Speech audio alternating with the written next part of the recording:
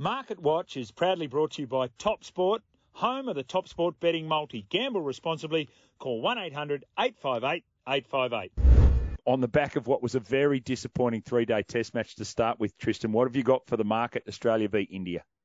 Yeah, the Indians have firmed up after that performance. They're into $1.43 clear favourites. Australia are $3.90 and the draw is $8. So, the Indians very, very firm. Like the Aussies, obviously just such a disappointing batting performance. It'll be interesting what, if any, team changes are made. You'd have to expect there'll be some movement there. But, the Indians very firm. We've got over 100 markets up on the match. Just having a look at a couple of the key ones. High back for Australia. Steve Smith, he just looked a class above everyone else, probably bar Marnus Labuschagne.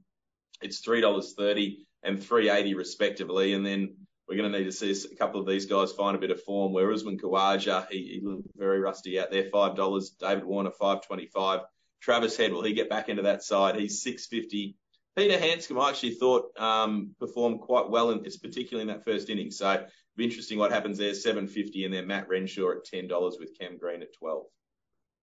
Jimmy, on a serious note, surely some major questions have to be asked after that performance, and I'm just not sure that there's as much focus as could be. I guess the Australian cricket team's always been a darling of our media at times, but that was just an absolute horrible performance. And I know that they've got a couple of key guys that are still at home and weren't there, but, right from the start of selection, and then just their offering, the attitude just looked incredibly off.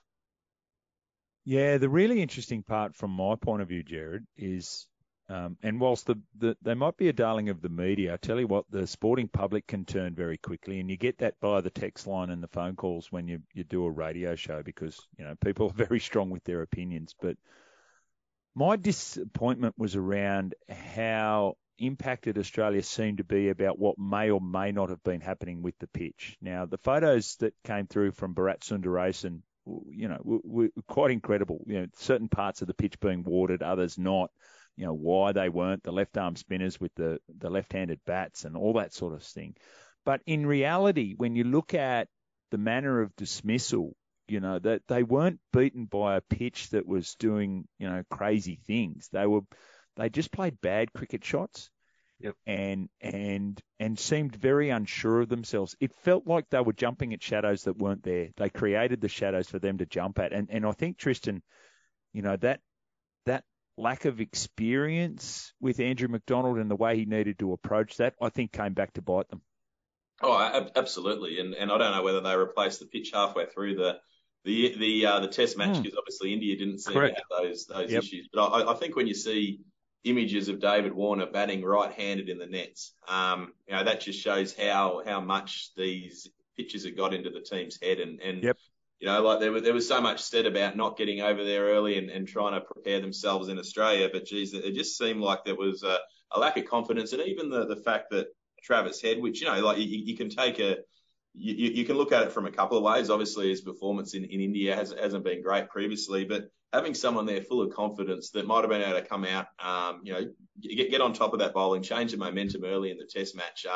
I think that just showed the mentality we were going in. We were going in with almost a negative mindset and concern about things that may or may not have been there, and we probably made them into bigger issues. So now it's a key of how the team bounces back because the second innings in particular was an absolute capitulation, and unless we can find something over the next few days, it could be a very, very long series. Yeah, the price is there for the true believers, isn't it? If you are wanting to back Australia on that one. It made for fascinating watching on Saturday afternoon, didn't it? Like the footy was on, the racing was on. I don't know about you guys, but I'm watching the cricket. Like the cricket was, I couldn't take my eyes off that, or obviously flicking over every now and then for the race, but that was the focus for me, just a capitulation from the Australian side.